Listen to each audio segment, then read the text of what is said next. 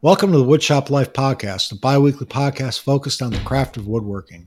I'm Guy of Guy's Woodshop, and I'm joined as always by Hui Huynh of the Alabama Woodworker. Hey, Guy. How are you? I'm doing great. Good. And Sean Walker from Simple Cove. Hey, guys. How's it going? What's All up, right, Sean? good. Sean's had too much coffee, I think, tonight. No, I'm saying hi to both of you, not just Guy. Oh, thanks. That was very considerate. This podcast is intended to answer questions from the woodworking community and give you some of our perspectives on how we get things done in our own shops. And we also have a Patreon account. So right now we have one level, and we are simply asking for a small donation just to try to cover the cost of bringing you this podcast. So please go to patreon.com/woodshoplife. And I'd also like to say hello to a new patron we have this time, Alex Marcus. And we sincerely hope that you will give us your support. Make sure to listen all the way to the end of the show, and we're going to give a shout out to some folks who we think are notable woodworkers to follow on social media. So let's get right into it. Hui, what is your first question? My first question is from Larry, and he asks, I have a Delta 28-243 14-inch bandsaw with a riser block kit that I've been slowly upgrading. I've put new wheels, bearings, and urethane tires on. Next step I'm thinking about is ordering the Carter wheel guides instead of using cooling blocks. They're spendy, so do you think it's worth the upgrade? Thanks and love the show. I thought this question was great because I've actually had the opportunity of using 3 different guide systems on my bandsaw. Not the bandsaw that I have now, but the bandsaw that I restored a while back. So I've used the steel guides, I've used the phenolic impregnated graphite guides, and I've also used the roller bearing guides, and I actually used all 3 of them on the jet bandsaw. I think the cooling blocks are like the phenolic thing. Yes, that's right. Yep. But I'm gonna say something, and this might be a little controversial, but I actually don't think the guides correct the saw. In other words, what I mean by that is if your saw is sawing straight, the guides do not make your saw straight. I disagree with you. Okay. Why do you say that? Because when you're sawing, I should say more resawing than anything else, because you put the gullets of the blade in front of the guides, and then the guides help keep the back of the blade straight. Okay, so you're talking about the thrust bearing? Is that what you're talking about? That's what he's talking about. The wheel guides. I think he's talking about the wheel, the side guides. I think he's talking about, exactly. I think that's what he's talking about. Yeah, and that's what I'm talking about. You're talking about the one behind the blade, right? Not on the ones that are on the side? Yeah, I'm talking about the ones that are on the side. Okay. Huh. Okay. Then I guess we are talking about the same thing. They should be like really close, but not touching the blade, but really super close. And if the blade starts to drift at all, it helps keep it in alignment. So yes, I agree that the guides need to be very close to the blade.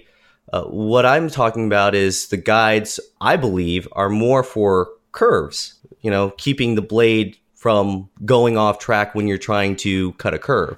Yeah.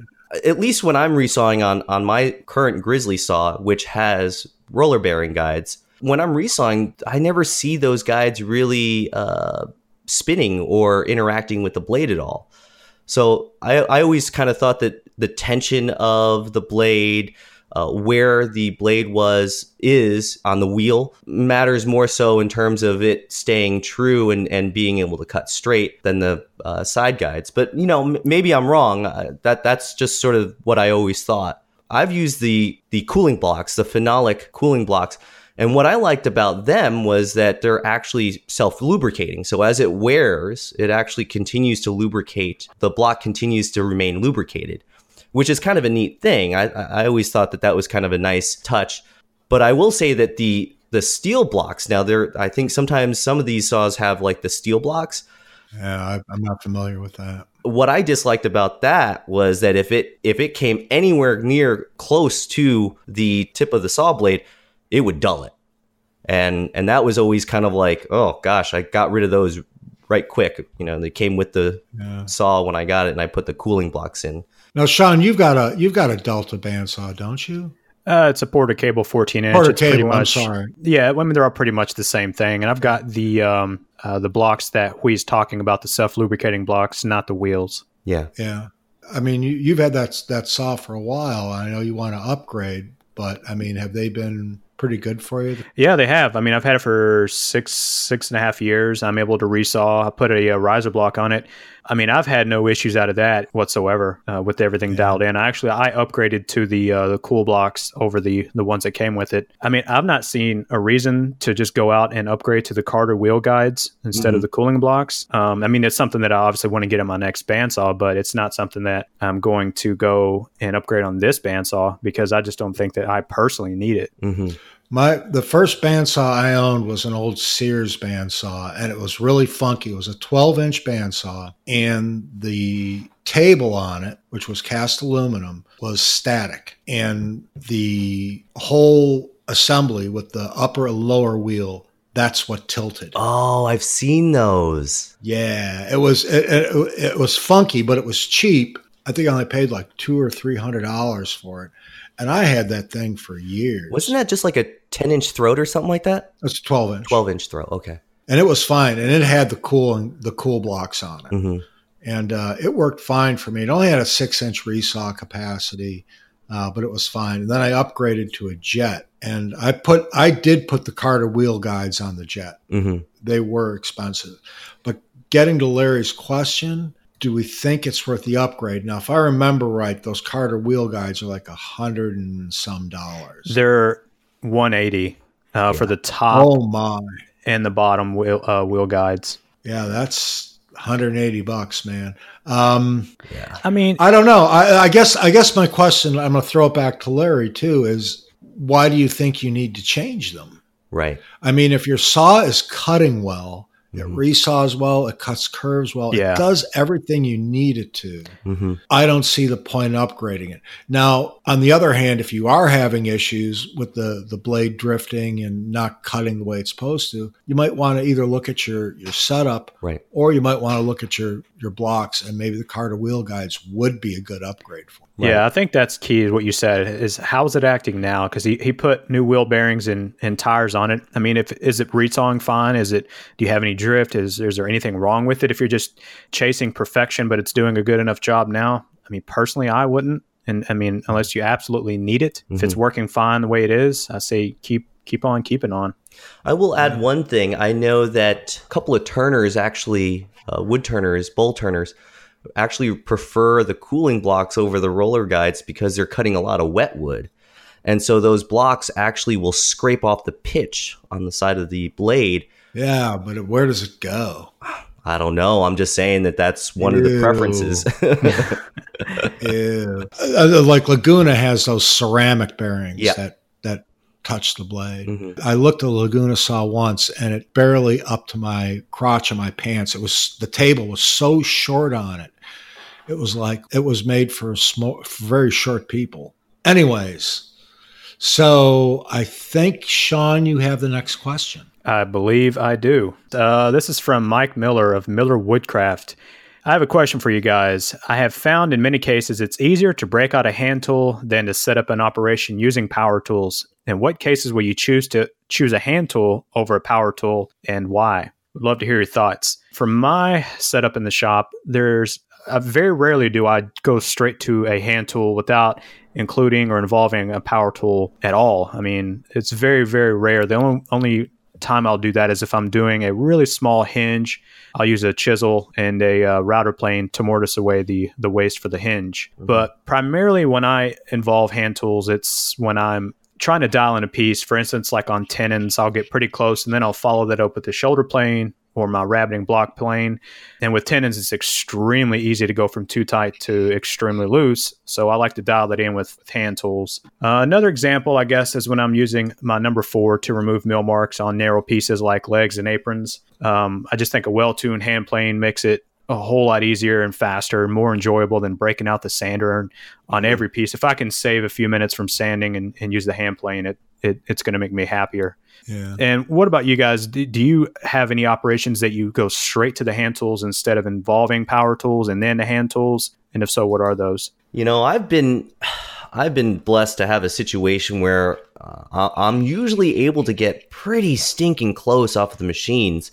And I've gotten to the point, and I've got a really nice tenoning jig that I use on the table saw that has a really great micro adjust on it. man, just dialing it in. And by the time, I don't really need to go to the block plane a lot of the times. But there have been situations where I want to try a method like using the bandsaw just because I want to do something different, and I might make my tendons on the bandsaw. And usually in that situation, I will go to a block plane or shoulder plane. But man, a lot of times I'm getting off of the machine, and my machines are set up well enough where I really don't have to use the hand tool all that often. For joinery, what about for cleaning up the pieces after milling and cutting at the tools? It's spoke shaves and yes, and rasps and hand planes and stuff, because you've done a lot of shaping here recently that although you can get close with the power tools with the bandsaws, you still reach for those hand tools. Yes. That's a different animal. Yeah, I will say that's a little bit different. And even at that, coming off of the router table with a pattern routing the chair backs that I've been working on. I don't really need to go to the spoke shape. I can go to the orbital sander. I can go to the Rotex with a soft pad, and that usually will get really nice and clean. And in that sort of situation, when I've got like 8 chairs to do, man, that's just a lot of time at the bench. And I do enjoy, don't get me wrong, I love spending time at the bench. I do.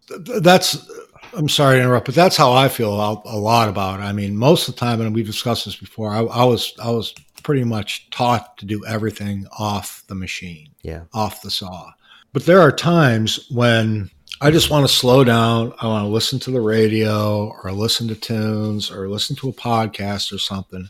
And I don't want the machines running. Right. And I'm not in like any big hurry to get something done. So I'll sit down at the bench and it's like, okay, I'll break out the chisels and the planes and do it that way instead of, going over the table saw and setting it up and stuff like that.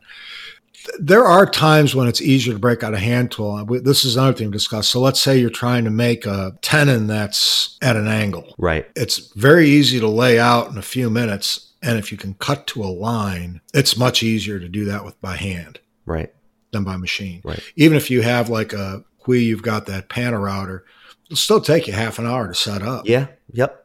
It takes a while. Right. And by the time you've got that set up, I could have 3 or 4 tenons cut. Right. The same thing with a router jig, like the Lee jig. The Lee router jig is a great jig. It's an awesome jig. But man, you got to get it all set up, and you expect to do several drawer boxes with that, right? Yeah, and I only do dovetail drawer boxes like, if I'm lucky, 3 or 4 times a year. Mm-hmm. And I break out that Lee jig. It takes me an hour and a half to get set up because I got to read the manual again. Right. And you got to do test cuts. I forget how to use it. Right. But once it's dialed in, so it may take me, 2 hours to do a pair of simple half-blind dovetails. The benefit for me, though, is if I tried to do that by hand, I'd be there all day, and they would look like crap.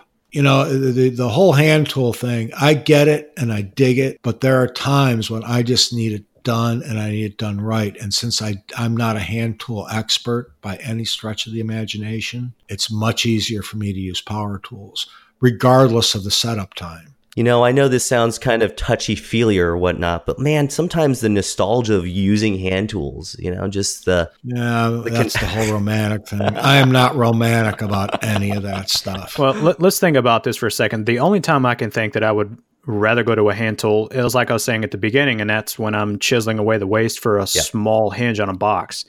Mm-hmm. I mean, it's way faster for me to just grab a chisel, get close to the line, use a router plane, set to a consistent depth, and bam, I'm done. Versus having to find a fence, having to find a bit, set the depth. Yep. I don't know. It's just, maybe there's just me, but I just think it's easier to grab a hand tool in that case. Well, here's another case, the hollow chisel mortiser. If I've only got a couple of mortises, 2-3 mortises to do, setting up the hollow chisel mortise, I got to roll it out. I got to set it up. I got to line it, square everything up. I got to get the bit in. I got to get it, that takes a while. Man, just putting a Forstner bit into my drill press and just hogging out most of the waste and then just going to the bench and just using my chisel, it's faster in that sort of situation. I don't know, man. I can set up my mortising machine really quick. I've had a mortising machine for 25 years. And I've made a lot of mortises.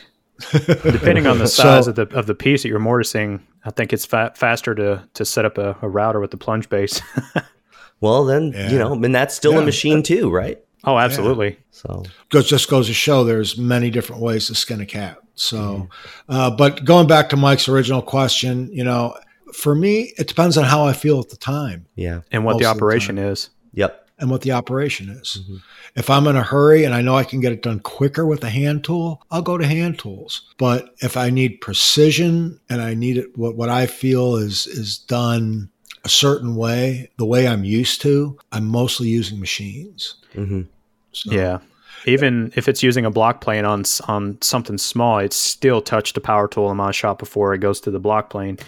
So power tools first, unless it's a small little hinge. I think it's a very subjective thing. Yeah. Oh, absolutely. It is. So okay. Well, I think I've got the next question. Sure do. This is from Dave, and this is kind of a long question, so I'm going to paraphrase where I need to. Okay. Mm-hmm. So it's, hi guys, thanks for all the great content and for coming together to create this podcast. So here's his question. He lives in the coast in North Florida, and it's a very warm and humid climate. He says, Hui, I know you live in Alabama, so maybe you can relate to this. You live in Alabama, Hui? Oh, Alabama woodworker. Now I get it. Huh. I thought it was South Carolina. Yeah, that's a bad joke. I'm sorry. My shop is climate controlled and then it has central AC, but it's an old building and the humidity level varies greatly throughout the year.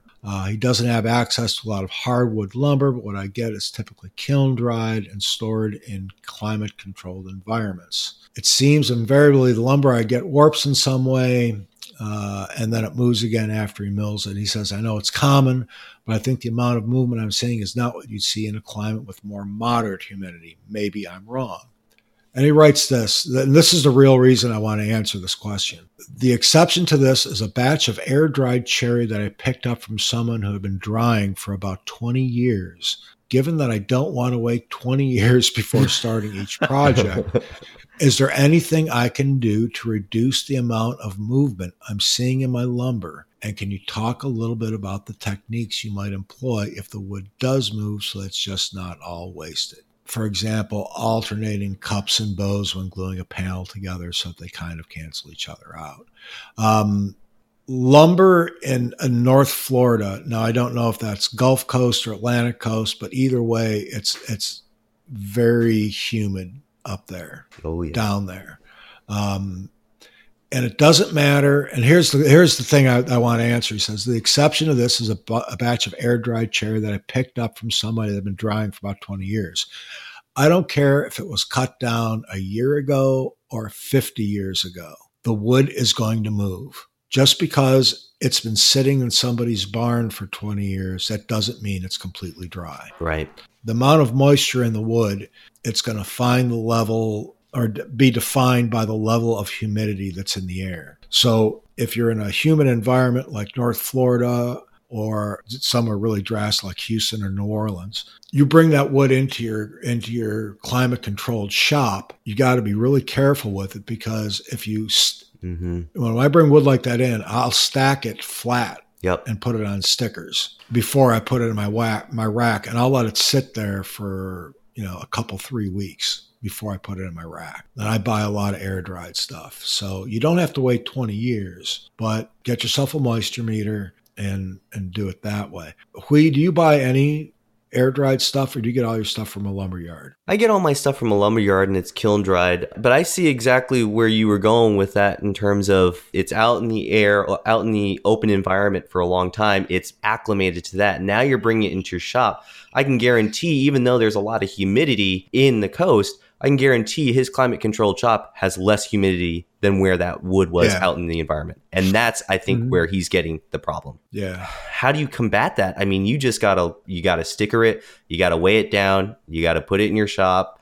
And honestly, even if you've got an intermediate area of your shop that's not quite climate controlled, but kind of gets a little bit of the runoff from your shop environment, putting it there and then stacking it there, and then after a couple of weeks, then bringing it into your shop to slowly get it back to where it's going to be in that working environment. Am I making sense there?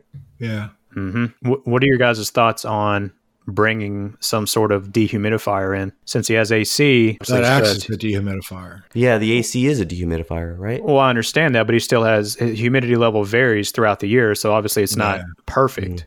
So it's going to, possibly help. Yeah. Do you buy a lot of air dried stuff, Sean, or you get all your stuff from a lumberyard? I get it all from a lumberyard. So it's all kiln dried. Yep, it's all kiln dried. Stick it in the rack, wait a few weeks, and mill it, use it. I don't have a lot of humidity problems where I live, though. Yeah, I don't have humidity problems here. Sometimes in the summer, depending. I should say more in the springtime than the summertime.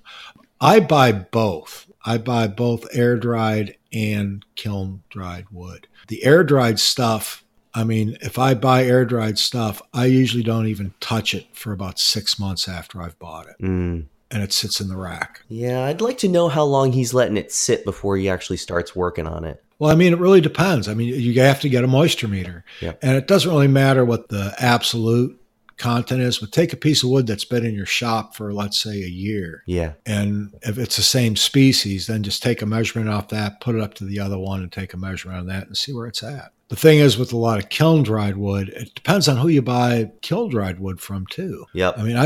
I bought kiln dried wood that it's some guy that's, chopping down trees in a forest he owns, and he's not air drying it, but he's got a big kiln, and it's horrible. It's case hardened, and there's tension in the wood, and it's just, he didn't do it right. So if I'm going to buy hardwood lumber from a lumberyard, the lumberyard has to have a good reputation. I'm just not going to buy it from some guy because he's got a kiln. Yeah, and I think you touch on something really important as I'm reading his question again. And he said that he knows this is common, but he thinks that the amount of movement he's seeing is not what you'd see in a climate with more humidity or more moderate humidity. And he says the exception is with this air dried cherry batch. And it's kind of making me think maybe, like you're saying, he needs to check the material that he's getting from his lumber dealer. Maybe it's not exactly dry. Maybe he needs to try a couple different sources and see if he still has this problem. Yeah. Because if you're not having this problem on cherry that's been in air drying for 20 years, like Guy was saying, it's still going to move as well, because when you're milling it, you're releasing moisture and possibly opening it up for more. It's going to move as well, I guess is what I'm saying. So maybe try a couple of different sources and see if you have the same problem. Yeah, but even then, you get it from the same source. And we can go on about this forever. We don't want to do that. Wood moves. It's got moisture in it. Yep. There's a humidity in your shop. Almost every time you buy wood and put it in that environment, it's going to move. And as you mill it, it's going to move. And we've talked about this ad nauseum before in previous podcasts. So get a moisture meter. Just get a cheap. I think I paid like $40 for mine. It was a cheap one on Amazon. Yeah. And I just use it as a baseline. I just compare it to the other pieces of wood I have in my shop. Yeah. That I know have been here a while. And sometimes you get a piece of wood and it's got a lot of tension in it, or it's been dried bad and it's, all twisted and crappy. But it is what it is. Wood is a natural material. It moves. It never wants to really be completely straight, I don't think. Yeah, you can experiment a little bit, mill a piece, take it in the house, leave the other piece out in the garage, see if it moves different, try a different lumber source, and try a moisture meter. Yeah. But don't give up. Never give up. No. All right. So I think it's back to you, Hui. Yep, it's back to me. This is from Brad. He says, "Hey, gents, love the podcast. Here's a question show topic for you. What are your top 5 productivity techniques when building furniture? I'm sure there's a ton of juicy nuggets of knowledge in there that can help a ton of people, including myself. I'm running a furniture business on the side, and I'm trying to get faster while maintaining my quality. So I don't think we're going to go 5 each of us, but maybe, 1 or 2 each of us. What I like to do, and I think a lot of us do, is actually mill up a little extra material that I know I'm going to be using for test pieces, particularly if it's got some form of complex joinery to it or whatnot. I'll run everything through and make sure that I have test pieces that are the exact same thickness as what my final pieces will be. And so once I get all my machinery dialed in, then I'm just at the point of just batching out the same process until I go on to the next step. How about you, Guy? You got any tips for increasing productivity?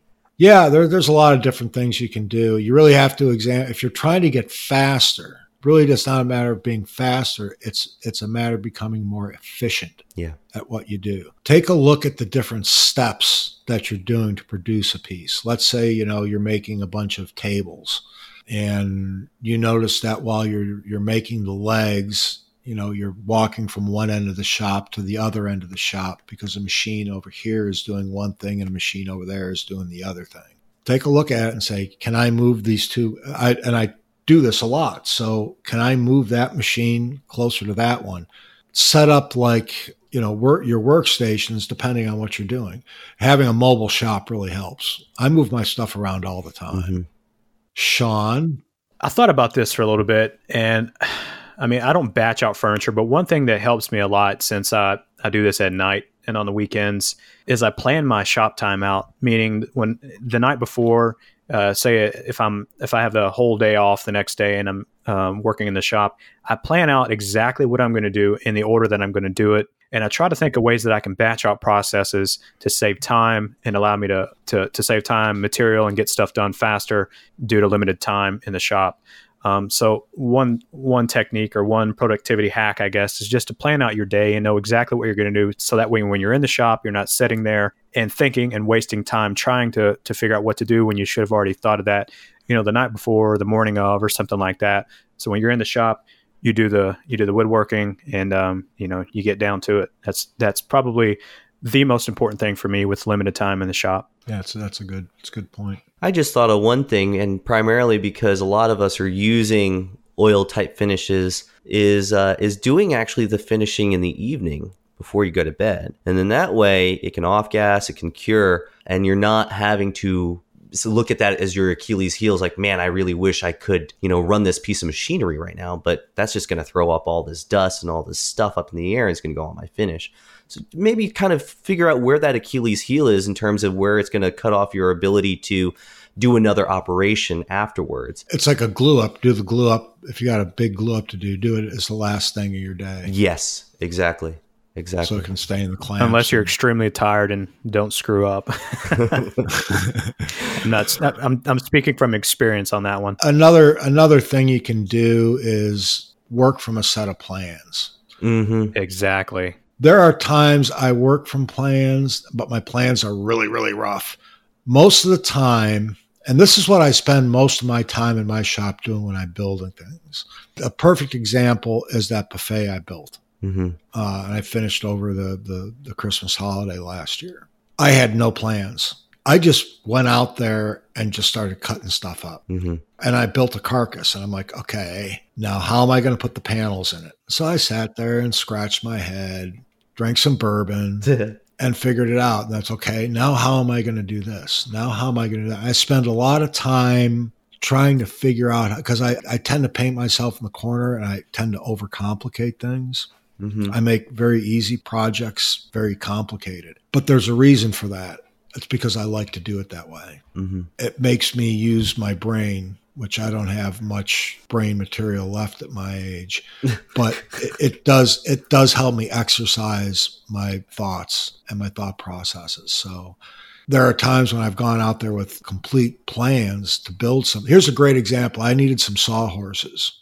There's a bunch of people that sell like the Krenov style sawhorse plans. I know Philip Morley was selling them for like $5. So I went and bought a set of really basic sawhorse plans just so I didn't have to think about it. Yep. And I built them, before lunch.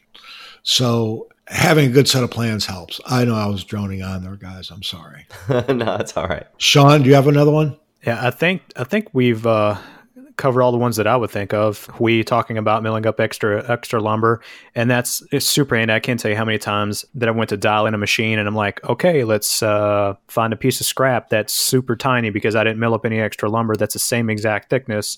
Just things like that, and see if you can batch out jobs on the tools all at once. Just think of certain ways that you can put a bit in the router table that's going to save you time on multiple pieces instead of just one. Just ways to batch out stuff and save time is pretty much all I have.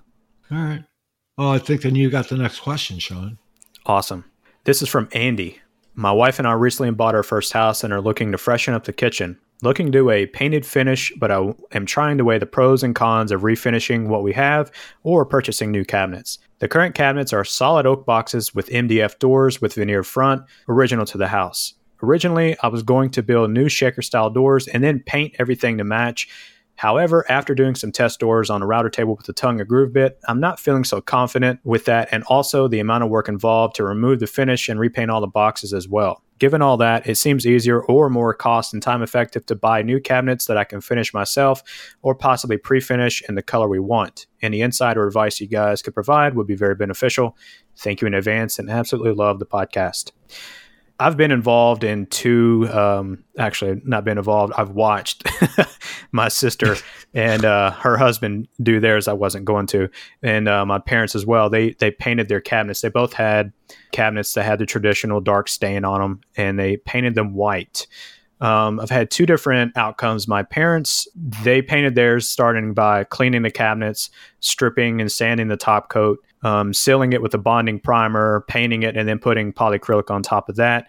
And it came out great. Was it a lot of work? Yes. So it depends on how big your kitchen is. Theirs isn't super large. It took them probably several days to a week to get everything from start to finish. And it came out great. Now, my sister and her husband paid somebody to do theirs, and they did a crappy job. And the doors, they stripped it, or they said they stripped it, and then they put the primer and the paint in the top coat. The paint color was white, but the top coat has yellow streaks throughout the whole thing. It's a mess. And they fought with them and ended up screwing them over and all that stuff, but it's here nor there. So now they got cabinet doors that have to be stripped again and painted to match the rest of the cabinets. So they've still got a lot of work left to do. But I think if you were to do it yourself, you're a woodworker, you understand the process, you would do it right, in my opinion. These people were out to make a buck, so they were trying to do it as fast as they could. I don't know if it's going to save you time or not. You know, you're looking at replacing all of the cabinets in your kitchen that you're saying that you're still going to have to finish yourself. So it sounds like, are you not happy with the current door style and you want to change the style of the doors? I'm not sure. This is a pretty heavy question, and it sounds like a couple different things going on. Yeah. It's a real heavy question. First of all, I wouldn't recommend using just latex paint on your kitchen cabinets because they'll get beat up. That paint will chip off pretty easy. You got to put a top coat on it. You got to put a top coat on it, like a water-based poly or something like that. Mm-hmm. This is a tough question to answer, Andy. And I guess first thing I would throw back to you is, what's your budget? Yeah. If I'm a novice woodworker, however, I'm making $350,000 a year, I'm just going to pay somebody to do it. Right. Even if I'm not making that much money, there are times when it's better off just to pay somebody to get it done. However, if you don't have it in the budget, building new doors, and then just painting the face frames is a good way to go. Ripping out all the cabinet boxes, if there's not an issue with them, it's going to greatly increase the cost and the amount of work to put new ones in. Even if you buy like those pre-made ones at the big box store, you still got to paint them, you still got to install them, and they're not that high quality. It's a tough question to answer, and it really depends on your budget. Yeah, Andy? Are you going to be the one that's installing the new cabinets? Because are you trying to avoid the work of stripping, priming, painting, and top coating? Right. I mean, are you trying to save that work? But are you installing the cabinets yourself? Or are you paying somebody else to do it? That's also an option, is just to pay someone to refinish your cabinets and paint them. You've already got the cabinets. If you like the look of them, if you like the style of the doors, just pay someone to refinish them and paint them and top coat them. I mean, that's also an option. I hate sanding, stripping doors, and getting them down. Then I would so much rather paint a new door than to have to refinish a door. My cabinets, the boxes are terrible. They are just terrible. So I don't even have an option. We have to redo our kitchen. I don't even have an option to keep the boxes and just put new face frames and put new doors on, because the boxes are just absolutely terrible. And plus, we just dislike the layout. And that's another thing to consider. If you don't like the layout of your kitchen, then putting all that money and work into refinishing your doors and whatnot will probably not, it's still going to be a bad layout, So that's another thing to consider. Yeah, I'm getting ready to redo my entire kitchen. I'm building all the cabinets, but the layout's not changing. New boxes? Just all new boxes. Yeah, because they're the ones we have on there. They have a frame on them, and they're just ugly doors and stuff. We stripped them and refinished them once already, but did you do it? Yeah, it's a lot of work. That's a lot of work. But we don't like the style of the doors, and we're going to go frameless on them, so they'll have a much cleaner look. You won't see any frames at all on it. You just see an eighth of an inch between all the drawers and the doors. And my wife wants drawers and cabinet doors in different places than what we have now. So that's all got to be done. And it's going to cost me probably $3,000 to $4,000 in materials to do the cabinets. Yep. Not counting the countertop or hardware or anything else, just materials and drawer hardware. Right. And they're going to be painted. But the thing is if I had somebody custom make those cabinets. 15,000. Oh, 20. Yeah. 20, easy, $20,000. It's expensive to have people come in and do this stuff for you. Yeah. Custom cabinets are not cheap. Andy, I know I just mentioned in one breath that my sister paid someone to do it and they botched the job. So if you do go with someone, make sure that they are a reputable company. Yeah. It sounds like you got a couple questions that you're going to need to answer first. Is it, Are you happy with what you have? You just want them painted, or do you not like the style of what you have now? Because then you're going to have to pay to replace them. Yeah. And a lot of it depends on your budget again. Yeah. Well, Guy, I think you've got the next one. So this is our bi-weekly question from Eric at the Poplar Shop. He sent us a list of like 7 or 8 questions, and we're slowly whittling down on it. So they're easy questions, so they shouldn't. Yeah, they're easy questions. So I'm going with question number 2 on his list, which is, what's your least favorite wood species to work with and why? Should we guess? Yeah, why don't you guys guess? I'm going to guess Wenge for Guy. I've never even seen, I don't even know. I wouldn't even know what Wenge looks like. Yeah, me either. What do you think, Hui? I'm going to say mahogany. Not the mahogany. You don't like the African mahogany, right, Guy? No, I really don't like African mahogany. I don't like working with it. My least favorite wood species is red oak. Okay. It's splintery. Mm-hmm. It smells bad. It's hard to any type of finish on it. You have to put a stain on it because the wood is such a crappy color. It's just difficult to work with. But a lot of people use it because it's really cheap. I remember like in the 90s, that was a big thing. It's like, it's solid oak. Okay. So that means that was cheapest wood somebody could buy, because it is. It's just cheap wood. I just don't like working with it. I find it hard to machine, mm-hmm. hard to use hand tools on, and hard to finish. I've never used red oak before. Never. I have. It's a bear to work with. Yeah, it sucks. But there was a time when I was just starting out, and that's what they had at that time. There wasn't big box stores. Mm-hmm. There was a company that's been long gone out of business, Builders Square, and that was in the 80s. And you could buy, red oak planks there that were surface 4 sides. It wasn't square or straight, but they said it was. And I bought a lot of that stuff, and I made a lot of crap out of that stuff. And it was just, yeah, but it was cheap, and it sharpened your teeth, Yeah, it was cheap. So what's your least favorite wood species? I don't like pine. I don't like working with pine. Are you talking like SPF stuff that you get at the construction lumber? Yes. That's a little bit different than good pine. No, I know. And the reason why I'm mentioning it is because I think, like a lot of us, we kind of start using that stuff thinking that that's what you're supposed to use, or, it's cheap. Again, I will say I have an appreciation for the fact that it's there because, again, it cut my teeth, it got me working with something, and it's what I could afford. But man, it was just, and that's what it's made to do. It's made to move, right? It's construction grade lumber. That's why it's like that. But yeah, I don't like it, and I kind of cringe a little bit when I see people making a lot of furniture out of it. It just kind of a good clear pine, not the construction grade, but good old clear growth pine. Yeah. It's expensive as hell. Oh yeah. There's a couple times I've been lucky and I found some like really straight grain fir and stuff like that at the big box store, and I'll buy the board, and it's nice stuff, man. How do you feel about pine, Sean? I don't use it, but I don't mind it.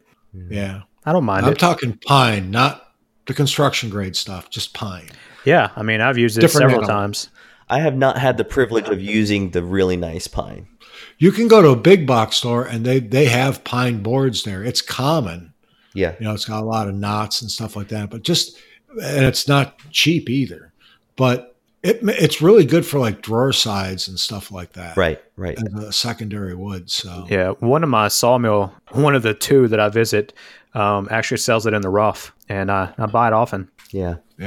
Look at all those guitar makers. They're making all the guitars out of it's fir. Violins are, spruce backed. Yeah. Yep. Well, let me see. Do you guys want to guess what mine's going to be? Cocobolo. No. I just like saying Cocobolo.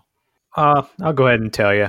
I love the way it looks, but I hate working with Paduke. Hate it.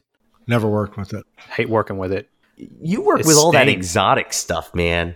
Yeah. It stinks? No, it stains. Oh. Stains. It gets that orange dust everywhere? Yes. I love the way it looks, but I don't know. I just don't, just stains, a little splintery. And I made a nice picture frame out of it, and I'm looking at it now. It's more of a brown color now versus the bright red, but I still love the color of it, love the way it looks. I just don't like working with it. Does it stink? I can't remember. I can't remember. I guess I could probably stand up and go smell the picture frame, but I can't remember. I was listening to another podcast, and they were talking about sycamore, and it was Matt Kenny's new podcast, and he went on and on about how awful it smells. It is. It's some nasty smelling stuff. I think poplar kind of stinks when you mill it. Yeah, but I love working with poplar, man. It mills nice. It's so easy to work with. But you it's paint grade. You can't really stain it and do all that other stuff. So, all right. Well, I think that's it. As I mentioned on the top of the show, we're going to recommend some folks to follow on social media. Who's your pick this week? My pick this week is my friend Jenny at Willow's Woodworks. She is an amazing woodworker, first off, but she does some amazing scroll work. She's actually made my sign, my logo for my shop. Yeah, she made one for me too. And I mean, I look at that and I was like, how does she do this on a scroll saw? And the amount of time that she puts into it is just an absurd amount of time to do the work that she does. But on top of that, she's also a really great cabinet maker. She makes some beautiful boxes. Mm-hmm. Very unique, very interesting with her designs. Every single box that she makes is different. None of them look the same. But then she also makes great built-ins and cabinets and also furniture pieces as well. So definitely check her out. She really is constantly pushing herself, and she's always pushing out new product and material out of her shop. So definitely somebody worth following. How about you, Sean? Who you got? I have a YouTuber. Not a YouTuber, but a guy that puts out YouTube videos. Thomas Johnson Antique Furniture Restoration. He's not your typical YouTuber. But he does exactly that, furniture restoration videos, but he does such an amazing job of explaining what he's doing, teaching you. And they're not short videos. They're, 15, 20, 25 minutes. And, from start to end, I'm watching the whole thing.